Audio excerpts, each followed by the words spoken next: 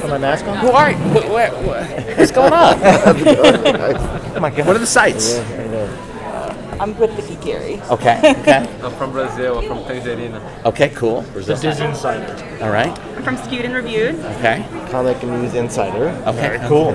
So, And I'm from the York's Daily. Jeff, Adam, Jeff. Oh, yeah. Nice to meet you.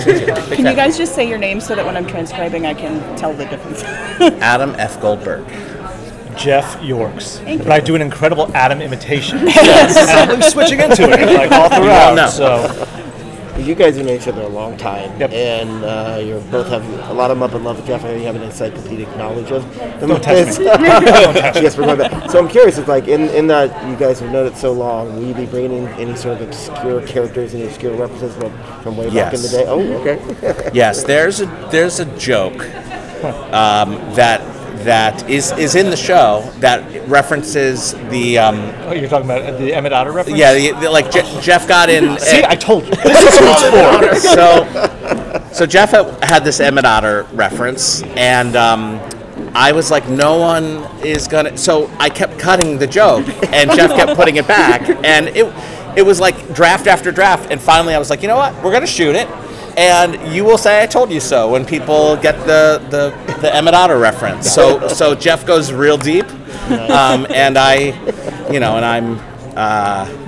nowhere near the super fan that Jeff is. I try to rep for the fans. Thank you. I watch Emmett Otter every Christmas. Totally, everyone did. And so, and if you could do it in a subtle way, but yeah, all throughout there are little things. I'm like, look, if we can make a reference in every episode that I think the fans will like, then I think we will done Even our some job. of the performers were like, "What is this?" No, actually, I think specifically the Emmett Otter one, they were big into, and it was crazy because one of our performers was on Emmett Otter.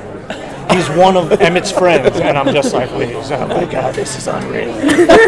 I was not excited. As excited as for the Emmett Otter, meeting the Emmett Otter puppeteer. But yeah, they're all throughout. For you guys, what makes the Electric Mayhem so endearing and basically such beloved characters, even though they've been largely on the sidelines for so many years? I think that is part of it. Being marginalized, if you will. I guess as a kid, I was attracted to the color and the music. They're so multicolored, and yet they're one thing, and you can't see them separately. The music is amazing. If you love music, you love these guys. Their personalities are terrific, and then in terms of a show, it was just like, we really can do anything with these guys because people just know them enough. Yeah. I feel like there was the Muppet ABC show, which really had the whole cast of characters, and after that one, I think we felt like it was a way for us to tell more of a movie with the side characters that are just as iconic as Kermit, Fozzie, Piggy. I mean, everyone knows Janice, Animal, Dr. Teeth, and Zoot. And Lips was has really never even had many lines, even in the whole in the whole history. So that was really fun, and we also created new characters too. Yeah, but it was fun. We sort of saw it as our Mandalorian, which is a way to play in this universe, in this sandbox, without being beholden to the Jedi, right? And Luke Skywalker, and all the characters. That's Star Wars. Star Wars. It's a given. Look, I'm Kakikiari. Come on, please. So it just gave us a lot of freedom there. It was a blast to be able to play in the sandbox. So you guys mentioned that there are a lot of cameos in this, and I know you spoke about this being a love letter to the side characters, the characters who've been on the side for such a long time. Can fans expect an occasional cameo from a well-known character? Like, will we see Kermit appear in a corner or any other old characters? What are we allowed to say? Well, the fact that we're not allowed to say that means something. Okay. But that's a worry. Was like when you see Muppets, you're expecting Kermit. Yes. And this is strictly about the band. Right. And the only thing I could liken it to, which was a lot of the sell to Disney, was you have a Loki show. And I would argue that before the Marvel movies, nobody knew who Loki was. And now Loki is a huge piece of IP that has his own show and is in many movies. The Muppet characters are bigger than the Marvel characters in terms of awareness. They're, Spider-Man's iconic, but I would say Fozzie's iconic, just as iconic. So our plan is to kind of, just like they're doing with these Marvel shows, about the different kind of groups of characters. We're doing our own MCU. Yeah. It's the Muppets. Muppets Cinematic Universe. Here for it. Yeah. Or hopeful. So that's why we really focused in on the band, because we're, I have a son in 9th grade, and he knows just because I've schooled him on all the movies, but his friends don't know the Muppets that well. So hopefully we're kind of like, yeah, here's your Iron Man movie. Welcome. And then we can keep going from there. Are there any other characters that you would like to see get this treatment? Yes. Yeah. I would love, personally, a Fozzie Bear stand-up.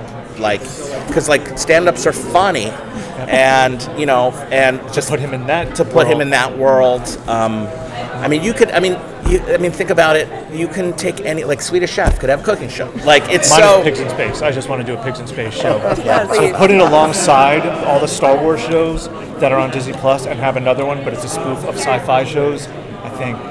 Muppets are known for parodies. I've been hearing this for 20 years. Yeah, exactly. This was the other one I pitched. No trailer, though. I never cut a trailer for it, so that's why it's awesome. So Jeff, you're a huge fan of Muppets, Yeah. and now you have your own series. What's next? Do you eye for another project, for another I'm going to watch it. We're cutting now. I'm an editor, and now I get to sit behind the editor and make notes, and we're doing that, and we'll see. It's all dependent, on how the fans like this. I would love to do a second season with this band. There's more story to tell. I think we just sort of set up where they can go, literally and figuratively. And so that would ideally be next, is to continue. You mentioned on the panel, there's going to be original songs and there's also going to be cover songs. Can you talk a little bit about what went into the process of choosing the songs that got covered? Yeah. Growing up, music was never played in my house. So my only reference of music is from my siblings and from summer camp. So I really don't know, I know Billy Joel and Queen. I love Weird Al. My music knowledge is very limited, whereas Jeff is Moog. He's an audiophile. He knows everything and collects vinyl. And so I really look to Jeff and Bill for that, because, if it was up to me, it would just be they'd be singing Chicago. But Adam's also the smartest writer I know, and he's like, look, for the story, we're going to have a music moment here, and that music has to do two things. It has to tell the story and give us emotion. And I'm like, oh, so that sort of narrows it down. And he would guide us there. Then we would give him suggestions. Okay, what if it's this song? And he's like, Billy Joel doesn't do that song. Here, listen to this song. Yeah. And, we would audition songs. And he's like, okay, that's great. And that's making me feel something. And that would be perfect for this moment. The band also has a certain sound. Right. And, they really, at the big, at Hollywood Bowl, they did Have a Little Help from My Friends, which is the perfect, just Dr. Teeth has that Joe Cocker growl, growl. So it's hard to give them, Disney naturally would be like, hey, is there a Justin Bieber song they can do or something? And it's it's just not the band. Yeah, so, they're an old school band, and the comedy of the shows, yes, is them juxtaposing, coming face to face with modern music or the ways of making modern music, but they still have to play their music. Yeah. So it is going to be a 70s. The covers are very playlisty, old school, and then the new songs also have that sound, but because because we're trying to keep the whole struggle of their show is what's their sound, right? Because they're an old school, they're a jam band, they're like Fish, and is there a place for that kind of band today? So that's really their struggle. And what's their sound going to be? What's an updated Mayhem sound like? So that's a big thrust of our season. The craziest thing is, again, it's my first writing gig, and I also got to co-write a song. Right, yeah. So you guys are writing the songs? Yep, in the we have music? songwriters. Yeah, we have songwriters. Linda Perry did, again, I didn't really know who she was. So, and Jeff is we're working with a music god. Like, I say, hey, I know I do know one. that song. But she was, I mean, and she really was collaborative and was like, and Jeff found himself writing lyrics with her. I can't. The nightmare for me is that I can't play an instrument, and I can't write music clearly, but I could write a poem, and I could write lyrics. I know what songs should sound, and so I was like, hey, this is a song for this moment. This is the sort of story it has to tell. Here's some ideas, and then she's like, so I wrote it.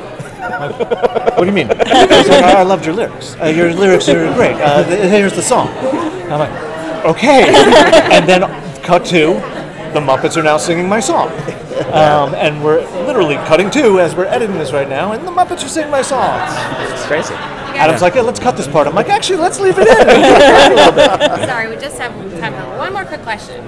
I think I read that there's like a road trip aspect to this show. Is that an homage to the original Muppet movie? That will be our second season. Ideally. Ideally. There is an episode, certainly, where they go on a road trip. There is a road trip kind of episode, but this that's why we really see multiple seasons, Right, because this is their album. This is their album. And then what do you do as a band with an album?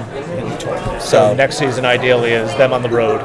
And that's smarter, just convincing Disney-wise, because we can't just Retro. Well, no, just budget-wise, like to go like, we really have no sets. We're just out on the road, and they're like, we're not doing the show. But when it's a hit, then they'll hopefully let us do that. Season 2, Almost Famous. Yeah, Almost Famous, is that what you said? Yeah, I mean, again, when we were pitching it, it was Almost Famous meets the Muppets. We just saw the musical, Almost Famous, was great. And Cameron Crowe was there, and Jeff's like, should we say something? So we introduced ourselves, he was the nice man. But we were like, we pitched Almost Famous with Muppets. That's how we got this job. He's like, I'm in. Let's do it. I'm like, no, we're doing it. But we'd love to talk to you about it. So it's Thank you guys. Thank you so much. Thank you. Can't wait to read it.